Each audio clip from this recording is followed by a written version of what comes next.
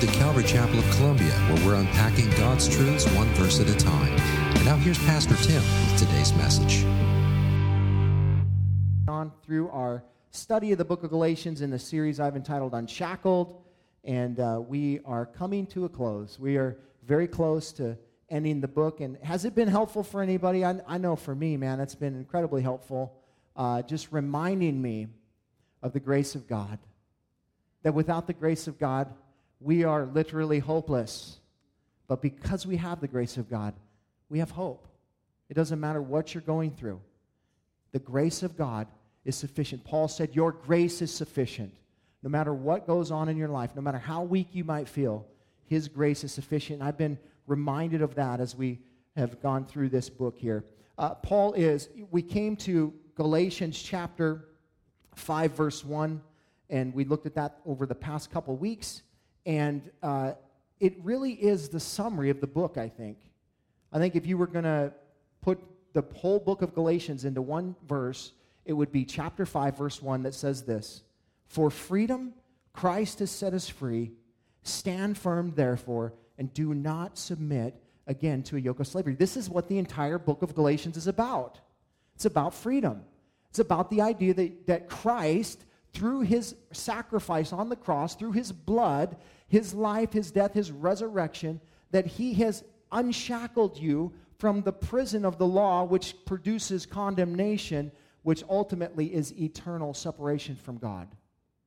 Jesus Christ has set you free, and He wants you to remain free in that. And so He's reminding us that in no way, shape, or form are we ever to turn back to the law as a means of righteousness.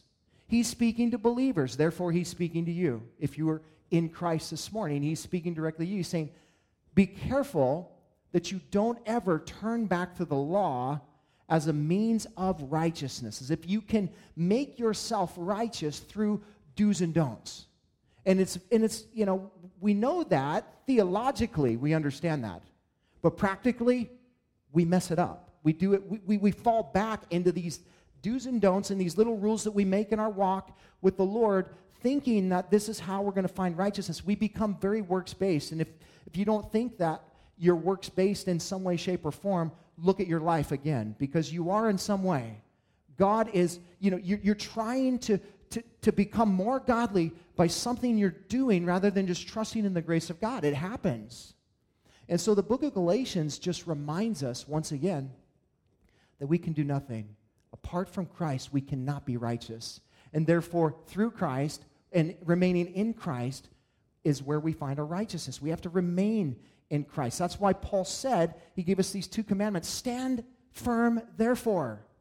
Stand firm in your faith, in the grace of God. Do not, again, that was the do, to stand firm. The don't is this: don't submit again to a yoke of slavery. If you want to follow some rules, there they are. Do this, submit, or do this, stand firm in your faith. Don't do this, submit again to a yoke of slavery. Speaking about the law, don't do these things. In verses 2 through 12, or 2 through really kind of 15 that we talked about last week, the Holy Spirit, through Paul, tells us, he gives us an example of what a free person looks like. He says, okay, you've been set free. Now here's what a free person looks like. Here's what they look like. And he sums it all up in verse 6. All of those verses summed up in verse 6. This is what he's saying. For in Christ Jesus, neither circumcision nor uncircumcision counts for anything, but only faith working through love. Our entire lives are meant to be lived by faith through love. And Paul says that is the only thing that counts for anything. It's the only thing worthy. What you do outside, on the outside body, literally is worthless if there's no inside connection. That's what he said. It doesn't matter if you're circumcised or uncircumcised. It doesn't matter how much you read your Bible or don't read your Bible. It doesn't matter how much you pray or you don't pray. What matters is what's going on in the inside. It's about faith. It's about faith working through love. Listen, this is the summary of the Christian life. When you come to Christ, now your life is lived out by faith through love. It's the entire premise of the Christian life summarized in 3 words: faith through love. That's it. No law at all. Faith through love. In fact, Jesus would say that if it's through love that we fulfill the law, right? It's love the Lord your God with all your heart, soul, strength, and mind, and love your neighbors yourself. In so doing, you fulfill all of the law, right? So the idea is if we just live our lives very simply by the premise of faith through love, we will do all the right things. We won't divert from the path. We will stay steadfast. But the problem is we mix works into it. We start to mix works into it, and then we start to get self-focused, and then we start to fail. And that's the problem. And that's what he's telling these believers in Galatia here. He's telling them, listen, just live by faith through works, through love, and your works will come, right? He wrote in Ephesians 2:10, for we are his workmanship created in Christ Jesus for good works, which God prepared beforehand that we should walk in them. You don't produce the works. Christ produced the works. You simply fulfill them how? By faith through love. By faith through love. Your entire Christian life, by faith through love. If you try and do it outside of that, then you will fail. If the flesh attempts to work itself out by deed through law, it is a prescription for bondage. That's all it is. It's a noose around your neck. Literally, Paul says it's a yoke on you. We don't want the yoke. We don't want to be in bondage. Christ set us free. So there are many, many people that live their lives under this kind of premise or this guise of that they are free, but they're not free at all. They're in bondage of the law, of self-righteousness, and they're trying to make their way to God. And the Lord says, and it's just a bondage. Now, not only does it bring bondage in our life, but if you try and reach God by the law, you will inherently, and listen to this, become selfish. You will inherently become selfish. If you try and live your life by the law, by do's and don'ts, the only person you will focus on is yourself.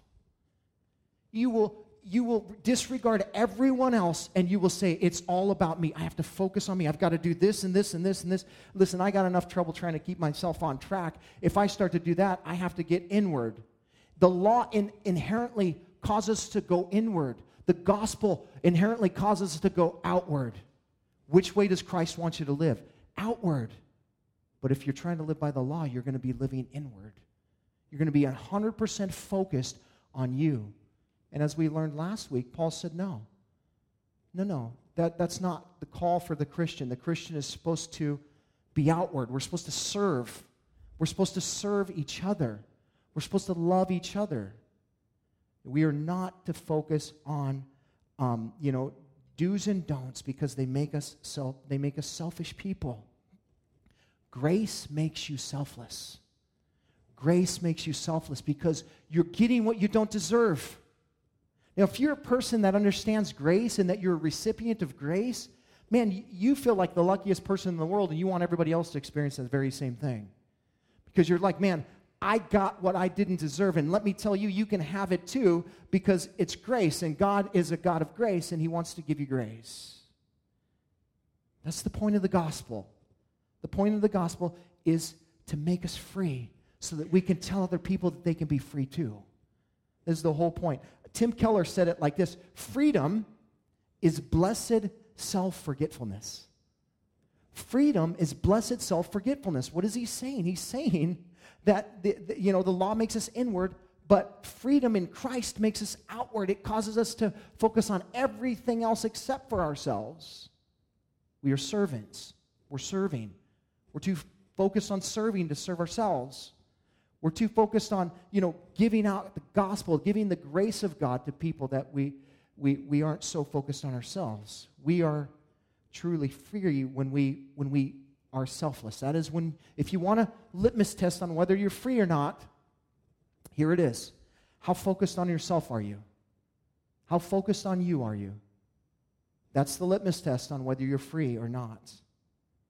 The goal of the gospel is to bring you and I to an utter selflessness, to a place where we are completely and totally focused on Christ and those whom he loves. That is the focus of the Christian life. That is the ultimate destination that the gospel will take a believing saint to self-forgetfulness. Now, how do we allow the gospel to transform us to this end? Like, how do we get there? Where's the roadmap? How do we get to that place of self-forgetfulness? Well, you're in luck. Paul tells us in the rest of chapter 5. He tells us exactly how to do it. It's an amazing, amazing portion of Scripture, one that I think you probably know, and yet one that we disregard often. And so stand with me real quick. We're going to read verses 16 through 26, and we're going to look at this passage together. How do I get to this place of self-forgetfulness? Paul says in verse 16 of chapter 5, "But I say, walk by the Spirit, and you will not gratify the desires of the flesh. For the desires of the flesh are against the Spirit. The desires of the Spirit are against the flesh. For these are opposed to each other to keep you from doing these things you want to do. But if you are led by the Spirit, you are not under the law. Now the works of the flesh are evident: sexual immorality, impurity, sensuality, idolatry, sorcery, enmity, strife, jealousy, fits of anger, revelries, dissensions, divisions, envy, drunkenness, orgies, and things like this. I warn you, as I warned you before, that those who do such things will not inherit the kingdom of God. But the fruit of the Spirit is love, joy, peace, patience, kindness, goodness, faithfulness, gentleness, self-control. Against such things there is no law. And those who belong to Christ Jesus have crucified the flesh with its passions and desires. If we live by the Spirit, let us also keep in step with the Spirit. Let us not become conceited, provoking one another, envying one another." Father, we thank you for your word this morning and for this incredible roadmap that helps us get to the place of blessed self-forgetfulness, where we are utterly poured out before you as servants, walking in the good works that Christ created for us to walk in before we were even born. Today, Lord, we pray that you would help us as Christians to hear your word, that your Spirit would speak to each and every one of us individually, God, that you would just help us to arrive at the right conclusion. As Paul spoke about last week, we put our confidence in you, in your word, in your Holy Spirit, and in your Son today, not in ourselves. And we ask you to just move mightily in this place today, and that you would set those free that are not free, but who think they're free. Lord, help us, remind us, move in and amongst us, we pray in Jesus' name. Amen. Amen. You can be seated. So I've entitled this message this morning, "The Recipe for Remaining Free." The recipe for remaining free. If you notice what Paul says here, the very first thing he tells us is it's about the Spirit of God. The entire section of Scripture is about the Holy Spirit. Again, it's not about the law. It's not about what you're doing or what you're not doing. It's about who you're trusting or who you're not trusting. It's about who is empowering you and who is not empowering you. You know, the Holy Spirit was given to us. Jesus said he's our helper. He came to help us. He was given to us to help us to remain in the freedom that Christ set us free to enjoy.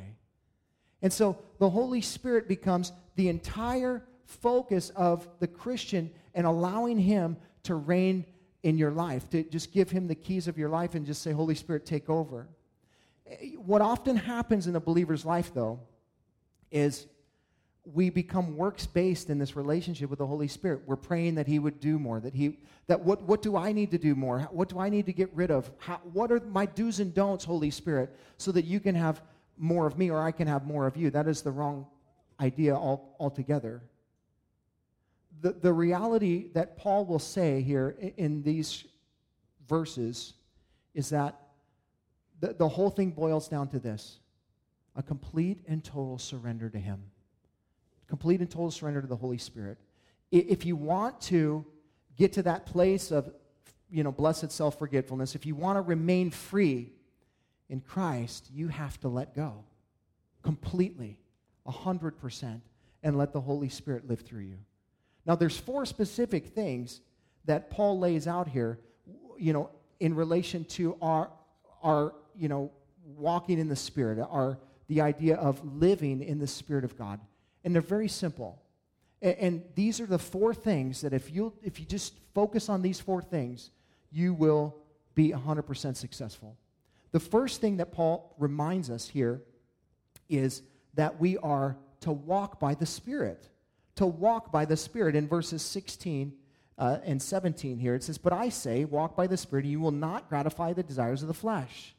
For the desires of the flesh are against the Spirit, and the desires of the Spirit are against the flesh.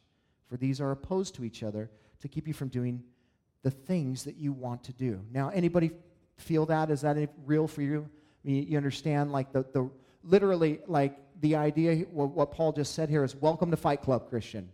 That's what it is. Welcome to Fight Club. I know that you didn't realize you joined, Brad Pitt and Edward Norton in that movie Fight Club, but you did when you signed up to become a Christian, and you are at war within yourself constantly.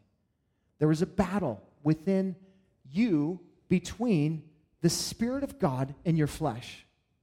And there is a war. And the reality is, Paul says, is that the Spirit is completely opposite of the flesh, and the flesh is completely opposite of the Spirit. There is no mixing. There isn't a little bit of flesh and a little bit of Spirit. It doesn't work that way. It's either 100% Spirit or 100% flesh. There is no mixing.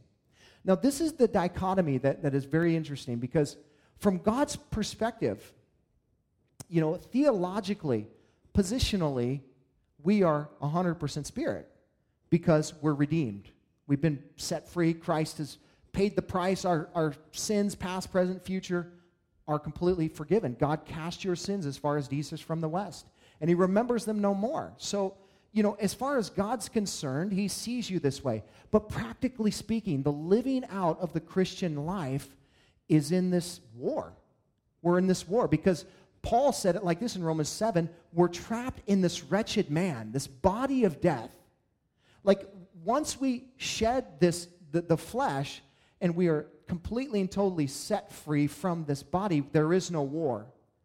But in the present state, if you're breathing right now, you are in a war, because your old man, he wants to become alive, and he wants to have reign. And he's warring against God's Spirit. That's why you feel the tug constantly. Oh, man, that would really be awesome if I did that right now. But the Spirit says, no, you shouldn't do that. That's against God's Word. What do you think you're doing? And no, but I really want to do that. And you have this conversation in your mind. We have the proverbial, devil and the angel on the shoulder. That's the idea. That's what's happening in our lives constantly. Every decision we make is we're going back and forth between the Spirit and the flesh. Which one should I choose? Which one should I walk in? The idea of walking in the Spirit that Paul talks about here is a present tense verb that is an action in continual form. So what he's saying is, continue to walk in the Spirit. Continually walk in the Spirit. Remain in the Spirit. Don't ever depart the Spirit. You need to walk continually. It's not a one-time thing. Like, from the moment you wake up to the moment you go to bed, you have to think about walking in the Spirit. You have to take action to walk in the Spirit. And Jesus said, you'll do it in this way. You deny yourself through denying the flesh. Paul said, I beat my body into submission. Well, we don't do that in the power of the flesh. We do that in the power of the Spirit. And it's through walking in the Spirit. And Paul wants us to get that we need to understand that it is a continual thing. Now, this war that wages within you is never going to go away until you shed the body. It will never go away. And so, how do we fight this war? How do we fight this war? What did I just say? The 3-word premise of the entire Christian life is summarized in faith through love. How do I fight this battle within me? Faith through love. That's what you just got done saying. It's never law. But how do we often try and fight the battle? Through law. oh man, I got to walk in the Spirit more. I guess I need to pray more. I better start fasting. I better get anointed. I better do this. I better do that. Wait a second. How did you get the Spirit? It was by faith. How do I walk in the Spirit? It's by faith. By faith through love. You don't do it on your own. You don't start to, and it's a difficulty for us because we have this tendency to try and get more of the Spirit through works of the law. By self-denial, by, adding good things into our lives, by, just willpower, No, that's not how it works. If you want to walk by the Spirit, you have to walk in faith. You have to trust God that He will just give you the ability to do it. Why is it then that we choose the flesh so oftentimes when that battle happens? Why do we choose the flesh so often? Because the flesh screams the loudest. That's why.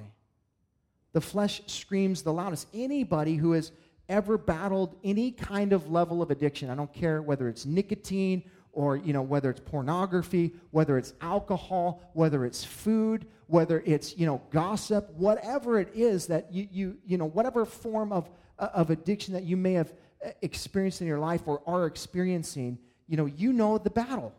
And you know how easy it is to just succumb to the flesh. Why? Because it screams the loudest. It seems way more tangible in my life. If I only do this, I'll just be satisfied, and it's a lie from the pit of the hell. It is a lie. Your flesh will never be satisfied. It will just scream louder the next time.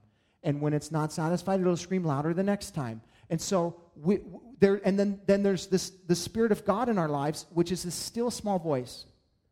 That's just saying you have the power to choose to follow. You have the power to choose to follow. You have the power to resist the sin.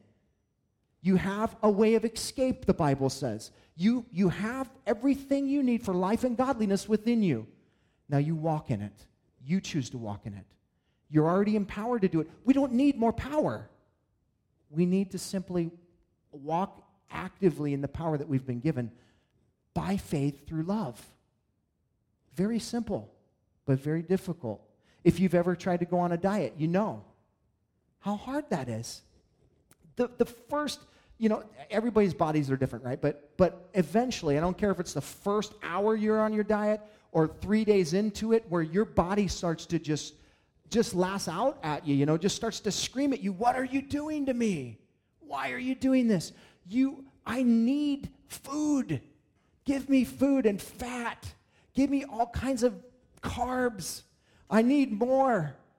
And what's funny is when you're trying to, be self-controlled in that, and you're doing it in yourself, how difficult it is. And no matter how much you eat, you're not satisfied. So you give in to that temptation. And you're like, I ate like 16 Reese's cups, and I need more. You know what I mean? That's the way our bodies are. And that is very simply the way that the flesh works. It will never be satisfied. I don't care how much you give it, it won't be enough. Because our flesh is at war with our spirit, with the Spirit of God within us. And what we're finding out in the book of Galatians here is you cannot live the Christian life by the flesh because you'll be giving in to all kinds of desires that are not godly. Paul says you have to walk in the Spirit or you will fail. That was the whole point of the law, by the way, was to show us that we couldn't do it in the flesh, that we needed a Savior, that we needed the grace of God so that we could walk in that. Listen, you might be able to conform for a period of time in your law keeping, but it's only temporary. You will fail. And as we talked about last week, James says, if you fail at one point in the law, you're guilty of it all. 613 commands, 248 do's, 365 don'ts. And you have to keep them all every day, 100% of the time, or you fail in all of them. It's pass-fail. You can't do it. That was the whole point of him sending the law, so that we knew that we needed grace. So that we knew that, so as Paul says here, so that we could understand that the things that we want to do, we don't do. It's the dichotomy of Romans chapter 7. The things that I do, I don't want to do. The things that I'm not doing, I want to do. I don't understand why this is happening, because you're trusting in your flesh. The Apostle Paul knows the battle. He's been there. He's done it. And so, thankfully, he gets to the point in Romans chapter 8, verse 1. He comes to the conclusion, listen to this, there is therefore now no condemnation for those who are in Christ Jesus. For what the law was powerless to do, in that it was weakened by sinful flesh, Christ did, by giving himself up as a sacrifice, right?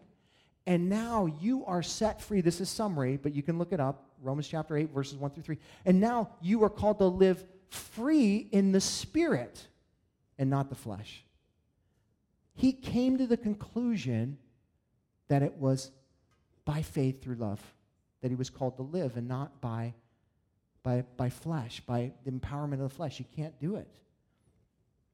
We are commanded to live holy and to love unconditionally throughout the Scriptures. And in order for us to do that, we need God's Holy Spirit to enable us. We can't do we can't live this way in the flesh. Not only that, but also, as we read here, the Holy Spirit will also keep us from gratifying the desires of the flesh. We will reckon the old man dead. King James Version. Reckon the old man dead. Romans chapter 6:11. We will keep the man down. We will not allow the old man to come back up if we're walking in the Spirit. But we have to walk in it. It's not passive, it's active. We must do that. This is our sanctification, folks. This is how we are sanctified. To become more like Jesus is by walking in the Spirit. Simply by walking in the Spirit. I don't care how much you read the Bible. You could know it from cover to cover. If you're not walking in the Spirit, it won't have the power to be able to do what it needs to do in your life, because it's powerless apart from the Spirit of God. You understand? It's going to endure forever, but the power is not in your ability to remember what it says. It's in the ability of the Holy Spirit to apply it to your life in every single moment, in every second. That's where the power is. It's in the Holy Spirit. Jesus said that's why the Holy Spirit's coming, so that he can remind you of all the things that I said, so that the Spirit can convict us of sin, so that he could, move us into that place of freedom. That's why he came. And all we have to do is simply choose by faith, through love, to allow the Spirit to take control of our lives. What will you look like if you do that? One word: Jesus. You will look like Jesus. Isn't that the prayer? Lord, help me become more like Jesus. Walk in the Spirit. Just walk in the Spirit, and you'll become just like Jesus. You become exactly like him. If you're a believer, if you are in Christ, literally you have come to that place of bowing your knee, accepting Jesus Christ as your Lord and Savior. You turned over your life to him in full surrender, confessed your sin, and you said, I'm yours for the rest of my life, and he has given you the Holy Spirit. You were sealed with the Holy Spirit. He's inside of you. He's living with you. He's your helper, and he will enable you to do this. He will enable you to walk in the Spirit. If you want to remain free, you must walk in the Spirit. Secondly, you must be led by the Spirit. Look at verse 18. But if you are led by the Spirit, you are not under the law. Now the works of the flesh are evident: sexual immorality, impurity, sensuality, idolatry, sorcery, enmity, strife, jealousy, fits of anger, revelries, dissensions, divisions, envy, drunkenness, orgies, and things like these. I warn you, as I warned you before, that those who do such things will not inherit the kingdom of God. Now, the Holy Spirit is like our spiritual GPS in life. But unlike the imperfect GPSs that we have today, which sometimes lead us astray, right? Like turn left into the lake. And you're just like, okay, people do it. I don't understand. That is what is called following blindly, right?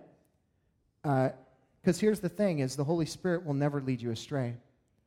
And if you say ever, the Holy Spirit told me to divorce my whatever, or to, get in an adulterous situation, or to do go gossip about somebody else, that's not the Holy Spirit. That's the flesh. The Holy Spirit will never lead us astray. He is our Parakletos, our helper, our guide to godly living and the power to do so. Paul says this, if, that's a condition. It's a condition. It's a requirement for you to choose. If you are led by the Spirit, it's a question mark. Are you or are you not? Are you led by the Spirit? Well, how do I know? We'll see in a second how exactly we know. It's by what we see on the outside, by our actions, by the things that we're doing. We'll know if we're led by the Spirit or not. But he said, if you are being led by the Spirit, you're not under the law. Well, that means you're free, doesn't it? That means you're completely and totally set free because the Spirit is greater than the law. The Spirit you just naturally, through the empowerment of the Spirit, do all the right things. But it's not a do and don't thing. It's simply a love thing. By faith. God, you're just making me more like Jesus every day, not by my own effort, but because I'm submitting to the Spirit, and the Spirit is conforming me to the image of Christ. That's the way it works. You mean I don't have to do anything? No, listen to me. You will do all kinds of things unawareingly of yourself when you're submitted to the Holy Spirit. You will just do these things. They will just begin to come natural to you. As you surrender to the Holy Spirit and you let Him lead you, and you follow the path that He has you set on, you will naturally just begin to become like Jesus. You will naturally begin to just serve people. You will naturally be able, you will naturally be kind to people. You will naturally love people because it's a supernatural thing happening. Because the Holy Spirit is leading you. But if you are not led by the Spirit, then what? You're under the law. That's what he's saying. If you're led by the Spirit, you're not under the law. Some people think they need to try harder through some form of legalism to give the Spirit more control. Not so. We just need to trust Him by letting go. He will change us from the inside out. So again, how do we know we're being led by the Spirit? By what's happening on the outside. And Paul goes on here in verses 19 through 21 to give us a list of what it looks like to walk in the flesh. If you're wondering if you're being led by the Spirit, let me just give you a not exhaustive list, by the way, but let me just give you a list of common things that you're going to struggle with the rest of your life. Okay, so this is very practical, and it's meant to be very broad because there is no temptation that is overtaking which is common to man. Everybody struggles with the same things. That's what he's saying. And so here's the list. Now it's interesting that he divided these sins into 4 categories. And they are all dealing with pagan worship. Okay, they all have some relationship with Greek mythology and the worship of these gods. And so Paul says, okay, these guys are Greeks. The Galatian people are Greeks who are Christians. So let me speak in their language, which you're a Greek too, unless you're Jewish, which I don't know if you are or not. But if you're not, you're Greek, so whatever. But you will struggle with these same things. And they're very prevalent even within the church today. The first category that he deals with is sexual sin. And he says this. He tells us that, the works of the flesh are what? Sexual immorality. You know what that word is in the Greek? Porneia. You know what the word in the English is? Pornography. Okay, now the idea, if you have a New King James or King James Version, it's going to say adultery, fornication. The ESV translates this word into one single idea of sexual immorality. You might read in the Bible, well, what about adultery? These things. These are all covered under the term sexual immorality.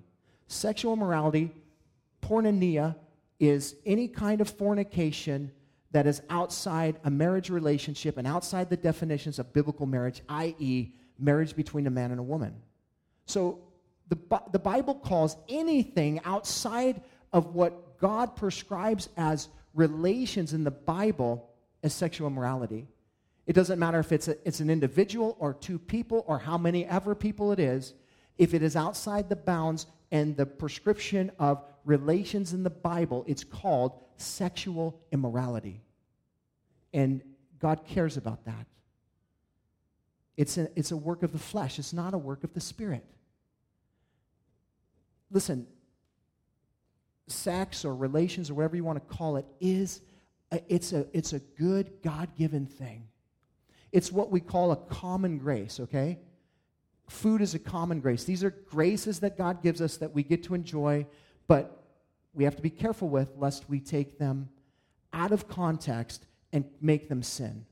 So sex is a good thing. God gave it to us, it's something that we are to, there's many, many reasons why we do it. There's not just one reason, but ultimately, let me tell you, it's all for the glory of God. It is all for the glory of God. But if you take it outside of the context of a biblical mandate of what that looks like, it's called sin. And Paul says it's a work of the flesh. Not only sexual immorality, but he goes on to say impurity, literally moral uncleanness. And the idea is the mind. And it's the thoughts of sexual morality. It is the jokes that are made. It is the sexual innuendos that are made. That's what that's speaking about. Thirdly, he speaks about sensuality or licentiousness. This is open and excessive indulgence in sexual acts where there is no sin, no shame, and no restraint. It is debauchery.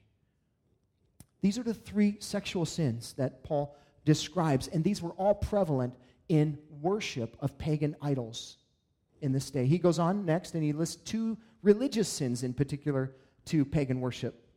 First is idolatry. This is involved with the worship of anything that substitutes itself for God and is treated like God. You might be surprised at what idolatry looks like in the 21st century.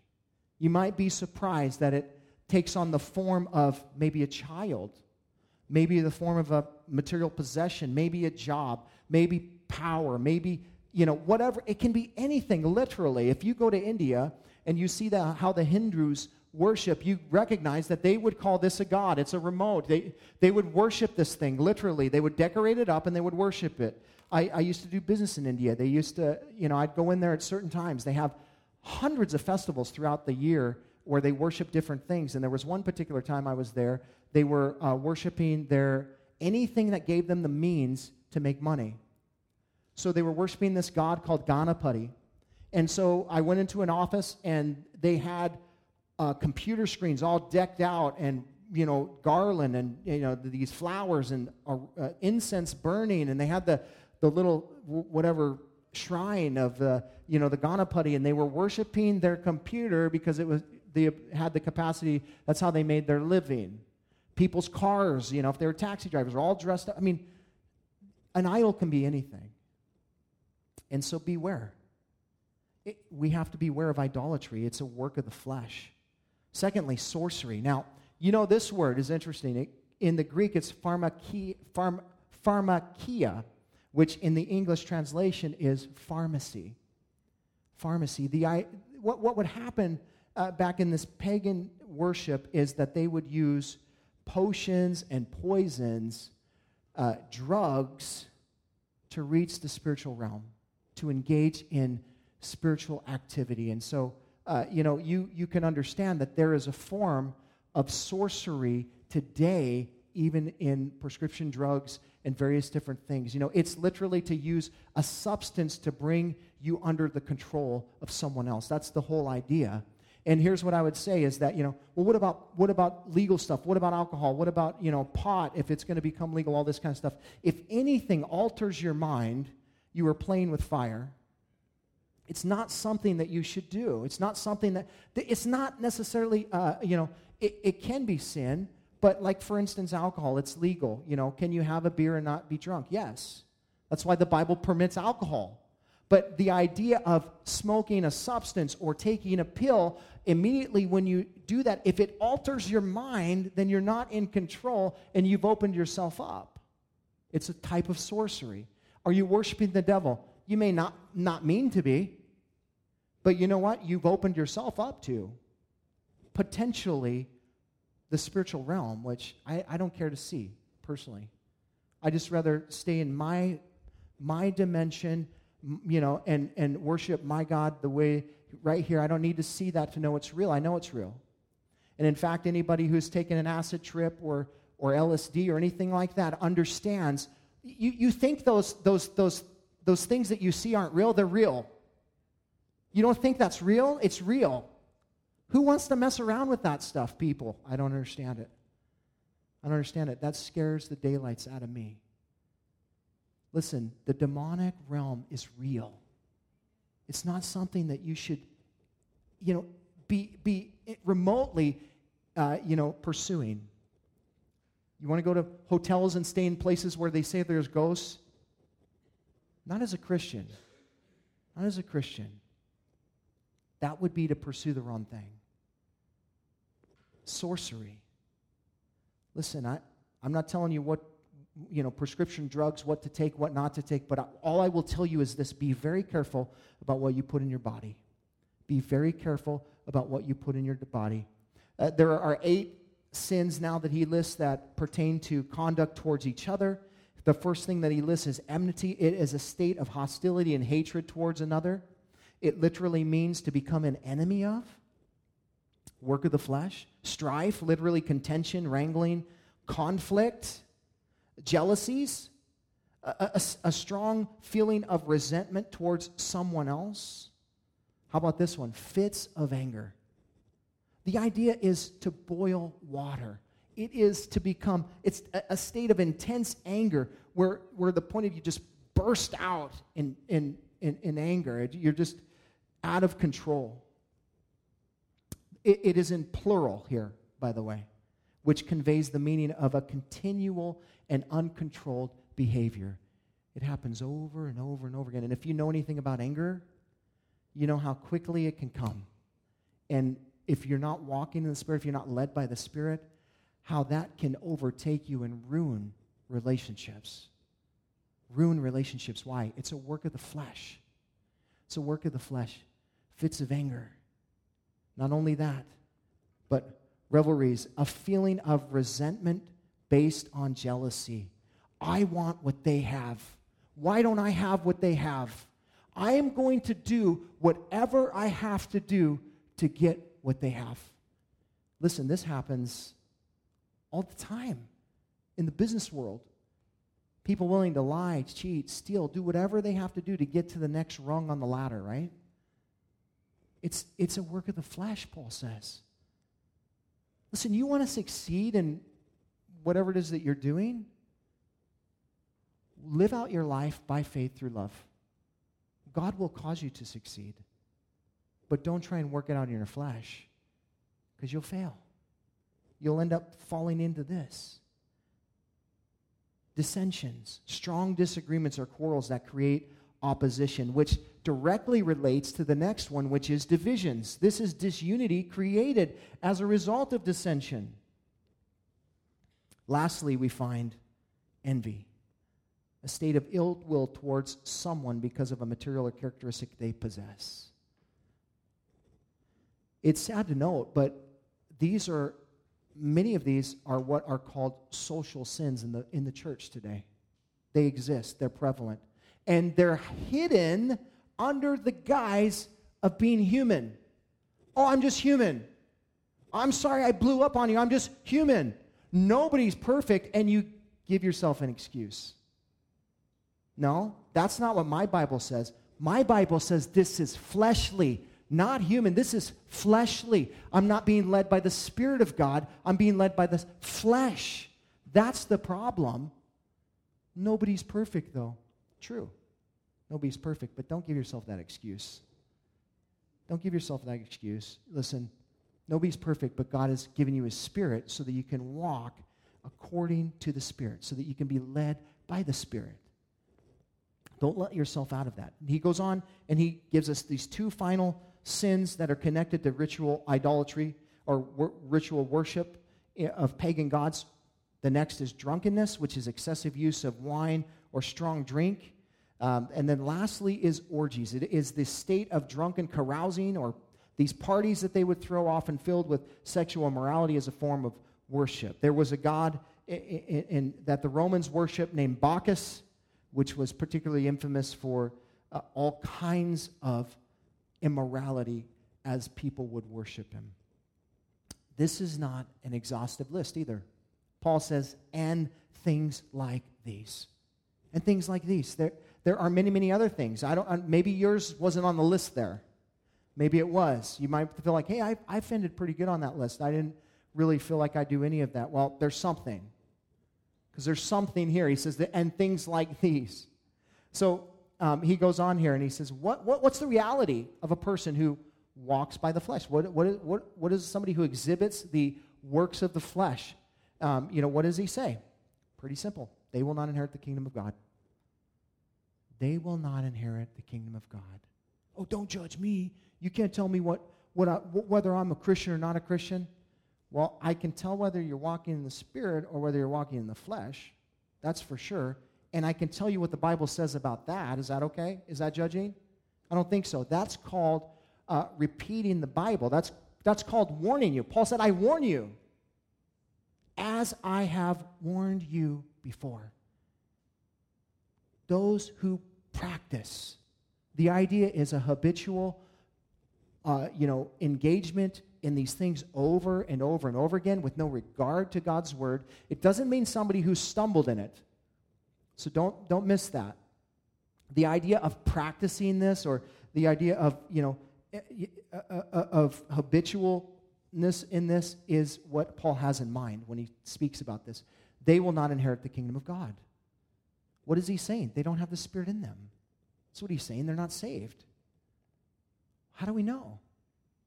Because whoever's in control on the inside comes outside. That's how we know. Am I led by the Spirit? I don't know. Are you doing things that the Spirit does? Are you walking like Jesus or not? If you're not, then you're not being led by the Spirit. If you're, engaged in these things over and over again and you have no regard for what God's Word says, hey, God's Word says don't do this and you don't care. And by the way, it's not just homosexuality, which people like to single out and act like that is the unpardonable sin. That is not. Did you see the list? What about anger? What about gossip? What about some of these other things that we are socially acceptable in our churches, right? But they're not socially acceptable to God. Fits of anger will keep you out of heaven, folks. This list of things: envy, jealousy, strife, enmity. All of these things will keep you out of heaven. The only way that we can become free is if we're led by the Spirit, and remain free is if we are led by the Spirit. We need to examine ourselves and look at the outside and see, and that will tell us what's going on the inside. I love, C.S. Lewis said this. He said, the true Christian's nostril is to be continually attentive to the inner cesspool. To the inner cesspool. I need to be smelling myself out, sniffing myself out to see if there's a stench. Is there a stench of sin in my life? Is there a stench of the works of the flesh in my life? If there is, then I need to pray to God and ask Him to remove it. Not work at removing it. Not work at removing it, but ask God, by faith through love, to remove it. And He'll tell you what to do. Lord, help me to be led by your Spirit. Help me to be led by your Spirit in this specific area because I'm struggling with it and I need your help. Will you forgive me? And then will you help me to move forward and not continue to do it? And He'll direct you on that. He'll tell you what to do. We're not only are we to walk in the Spirit and be led by the Spirit if we desire to remain free, but we also must yield the fruit of the Spirit. Look at verse 22. But the fruit of the Spirit is love, joy, peace, patience, kindness, goodness, faithfulness, gentleness, self-control. Against such things there is no law.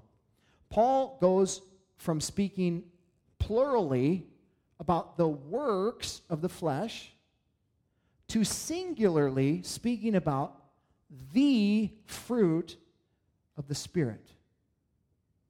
Now, the idea he just shifted from, he's paralleling, he's contrasting these things. He's saying works are things that are initiated by action. Fruit indicates trust. They're direct opposite of each other. They're polar opposites. Works, you have to do something. Fruit, you can't do anything to get it. You have to trust. Faith through love. That's the point. Listen, a fruit tree, how does it produce its harvest? I gotta get fruit out of myself right now. No. You know what it does? It trusts in the soil that it's planted in. If the soil doesn't give it the nutrients it needs, it's not producing fruit. It's 100% dependent on the soil that it's planted in. You're planted in Christ. You are rooted in Christ. You have the right soil around you. How do I produce fruit, the fruit of the Spirit in my life? I trust in the soil that I'm planted in. I don't try and work out fruit in my life. I trust in the soil to do that. That's the idea here. We just need to trust the Spirit. If we're walking by the Spirit, we're being led by the Spirit, you will produce the fruit of the Spirit. It's that simple. He says here, it is the fruit of the Spirit. It's single tense. And you've probably heard sermons on the fruits of the Spirit, and they call it the fruits, plural. It's not the fruits, it's the fruit. It's singular, right? And the idea of it is that the very first one, the fruit of the Spirit is love, and you could put a period there. Because that is it. That is the whole fruit of the Spirit. It's love. And then love manifests itself in various different attributes. So it manifests itself in joy, peace, patience, kindness, goodness, faithfulness, gentleness, and self-control. The concept is this then. If I need more joy in my life because I'm struggling with joy, what do I really need? Love. God, help me to love you more than this present circumstance that I'm enduring, and you'll have joy. If you're lacking self-control in your life and you're doing things that you don't want to do, or the things that you want to do you're not doing, how do you get more self-control? Put rules, a bunch of rules in your life? No. What do you need? Love. God, help me to love you more than this thing that has control over me. I need more love. I don't need more spirit. I don't need more empowerment. I don't need any more of those things because I have those things already. The Bible says, everything I need for life and godliness, right? I have everything already. I presently possess everything I need for life and godliness. So what is it in this moment that's causing me not to live in this attribute of love, of self-control? It's a lack of love in this area in my life. So I have to ask God to help me to love some specific way so that it'll produce this attribute of love, which is joy, peace, patience, kindness, goodness, faithfulness, gentleness, and self-control. What we do is we go on this pursuit of obtaining these fruits of the Spirit, and we're on the wrong journey. The one singular journey is love. It's a single journey. If you pursue love and you love God with all your heart, soul, strength, and mind, you will look just like Jesus. Why? Because the Holy Spirit will produce this fruit, all kinds of fruit in your life, just like he did in Jesus' life. Jesus lived by the Spirit. He walked by the Spirit. He was led by the Spirit. He produced the fruit of the Spirit. Well, what kind of love is he talking about? Agape love. Again, it is the idea of a selfless love that is not dependent on you. It is a decision. It's the same decision Christ made. He exhibited agape love when he went to the cross. While you were yet still sinners, Christ died. It was a decision he made, not based on what you were doing, because you weren't doing the right thing, right? But it was based on based on his love for you. David Guzik, he examined the works of the flesh in light of love, and he said the following. This is interesting, because this has direct reflection on the works of the Spirit. It is a lack of love. Listen to this. It is also helpful to understand the works of the flesh in light of this love of the Spirit. Each one of the works of the flesh is a violation or a perversion of this great love. Adultery, fornication, uncleanness, and lewdness are counterfeits of love among people. Hatred, contentions, jealousies, outbursts of wrath, selfish ambitions, dissensions, heresies, envy, and murders are all opposites of love. Idolatry and sorcery are counterfeits of love to God. Drunkenness and revelries are sad attempts to fill the void only love can fill. The works of the flesh, the reason why the works of the flesh, the things that you do in the flesh, are a direct result of a lack of love. They're the direct opposite of love.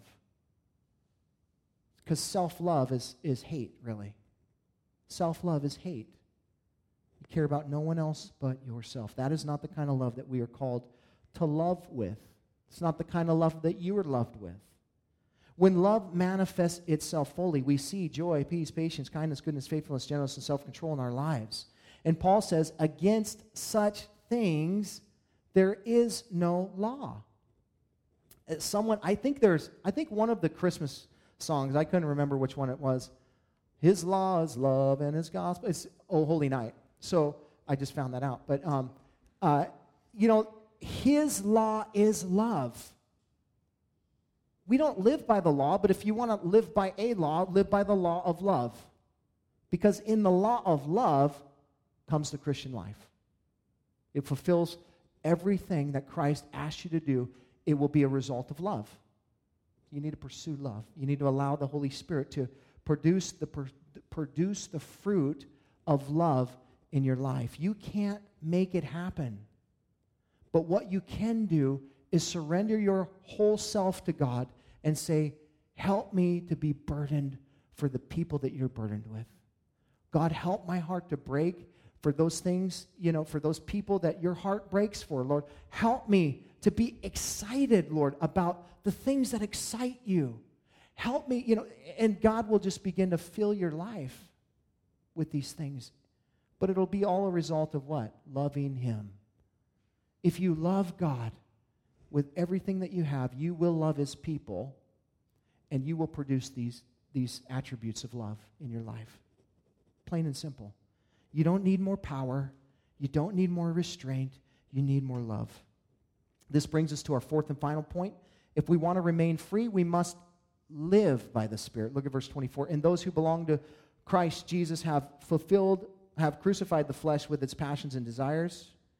If we live by the Spirit, let us also keep in step with the Spirit. Let us not become conceited, provoking one another, envying one another. Notice the statement that Paul makes here is a profound one. Those who, belong to Christ. Do you belong to Christ today? Is He your Lord? Literally, your King. He is your master. You are His servant. Do you belong to Him today? If you do, here's what He said to you. You have crucified the flesh with its passions and desires. You're crucified. Paul said it earlier in Galatians 2:20. I've been crucified with Christ. It's no longer I who live, but Christ who lives in me. You have crucified the flesh. The idea is past tense in the sense that, when you came to Christ, you died. But there's a very real, again, that's positionally, but there's a very real sense of crucifying yourself daily against the passions and the desires of the flesh, because they're real. And that war is just raging on within you. So what do you have to do? Crucify yourself. How do I crucify myself? You go to Christ and you say, Lord, crucify me. Help me. Jesus said it like this. He said, if anyone wants to follow after me, he must first deny himself, take up his cross, and follow me. You got to crucify yourself. You have to die, and you have to stay dead, right? Your flesh, I'm speaking of. Christ made you alive, but you, in your fleshliness, have to die and stay dead. Don't resurrect the old guy. And the way that you resurrect the old I is you give into desires and passions, and now you have a huge war on your hands. So don't give in to those things. Stay crucified. Stay dead in Christ. And He will live through you.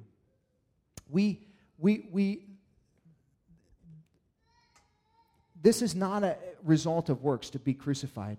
We muster up more strength to lay down our lives. No, we literally die and allow the Spirit to live through us. That's how it works. We don't muster it up. We let the Spirit work through us. Now, that's what it means to live by Christ. He goes on here and he says, if we live by Christ, again, it's a condition. Are you or are you not? It's a question. Are you? Are you living by Christ? Let us also keep in step with the Spirit. If we're living by the Spirit, then we will be in step with the Spirit. You know, you're saying, I just don't understand what I'm supposed to do. Are you living by the Spirit? Because this says to me that if I'm living by the Spirit, I'm going to be in step with the Spirit. I'm going to be in sync with Him. I'm going to be walking right with Him. He's going to be leading me. I'm going to know where we're going. He's going to say, hey, just trust me. We're going this way. Okay, let's do this. But you're going to be in step with Him. You ever been out of step with your spouse? You ever been out of step with some person in your relationship? You know, dude, it sucks. It's like, man, we're really out of step. Well, what do? Leave the relationship that way? No, we get back in step. How do I get back in step? I don't know. Probably try be nice to your wife. Maybe that would help you, maybe. I don't know. But love her like Christ loved the church, maybe. So he's telling us here, if we want to live by this flesh, if we are living by the Spirit, let us also keep in step with the Spirit. And then Paul gets personal with these guys in the church in Galatia, and he says, I want to point out 3 things that you guys are struggling with. Listen, you're conceited, you're provoking one another, and you're envious of each other. That's all flesh, man. Listen, we can become conceited in our walk with the Lord. And we can become very prideful about who we are in Christ. And I often like to remind myself, I didn't do anything to become who I am. I did nothing but trust in Christ. The Holy Spirit has shaped and changed. And so it's Him. If you see anything good in my life, it's not me, it's the Holy Spirit, right? If you see anything good in your life, it's not you, it's the Holy Spirit, right? If you have incredible gifts and God's using you, then you know what? Hey, praise God, right? Not you.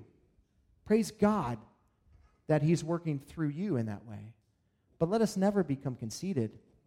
These guys were conceited in their walk with the Lord. Not only that, but they were provoking one another. They were this creates division within the body of Christ. You're provoking one another. Like literally, the idea is to jab, like a cattle with the prod kind of thing. You're provoking one another. And what does that do? Creates dissension and division. Why are you guys doing that? Why are you provoking one another? Don't do that. And lastly, he says, don't be envious. And you know what? I would say that that's a huge problem in the church today.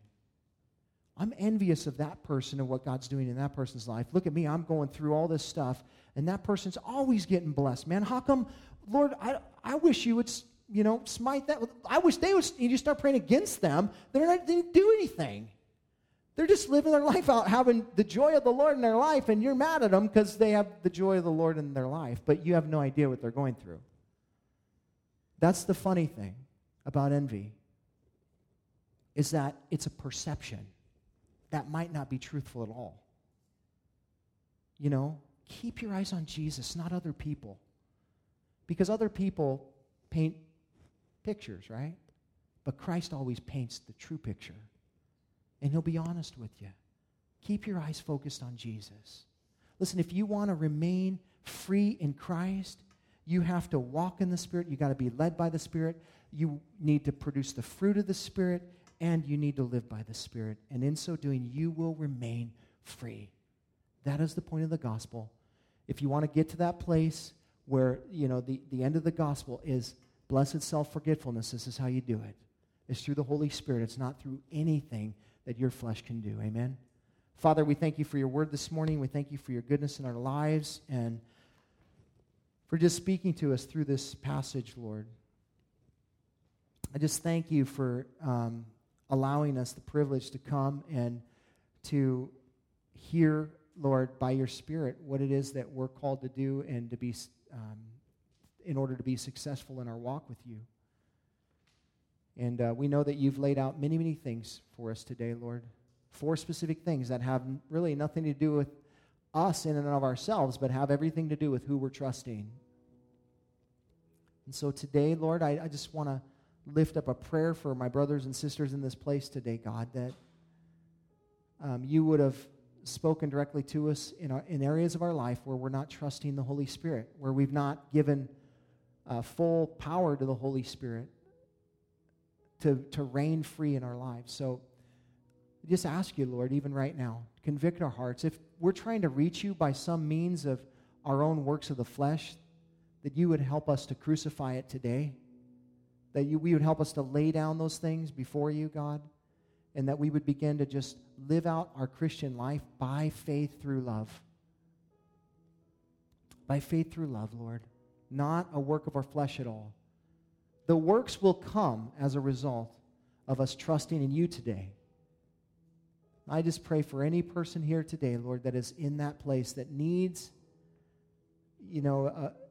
some attribute of love in their life.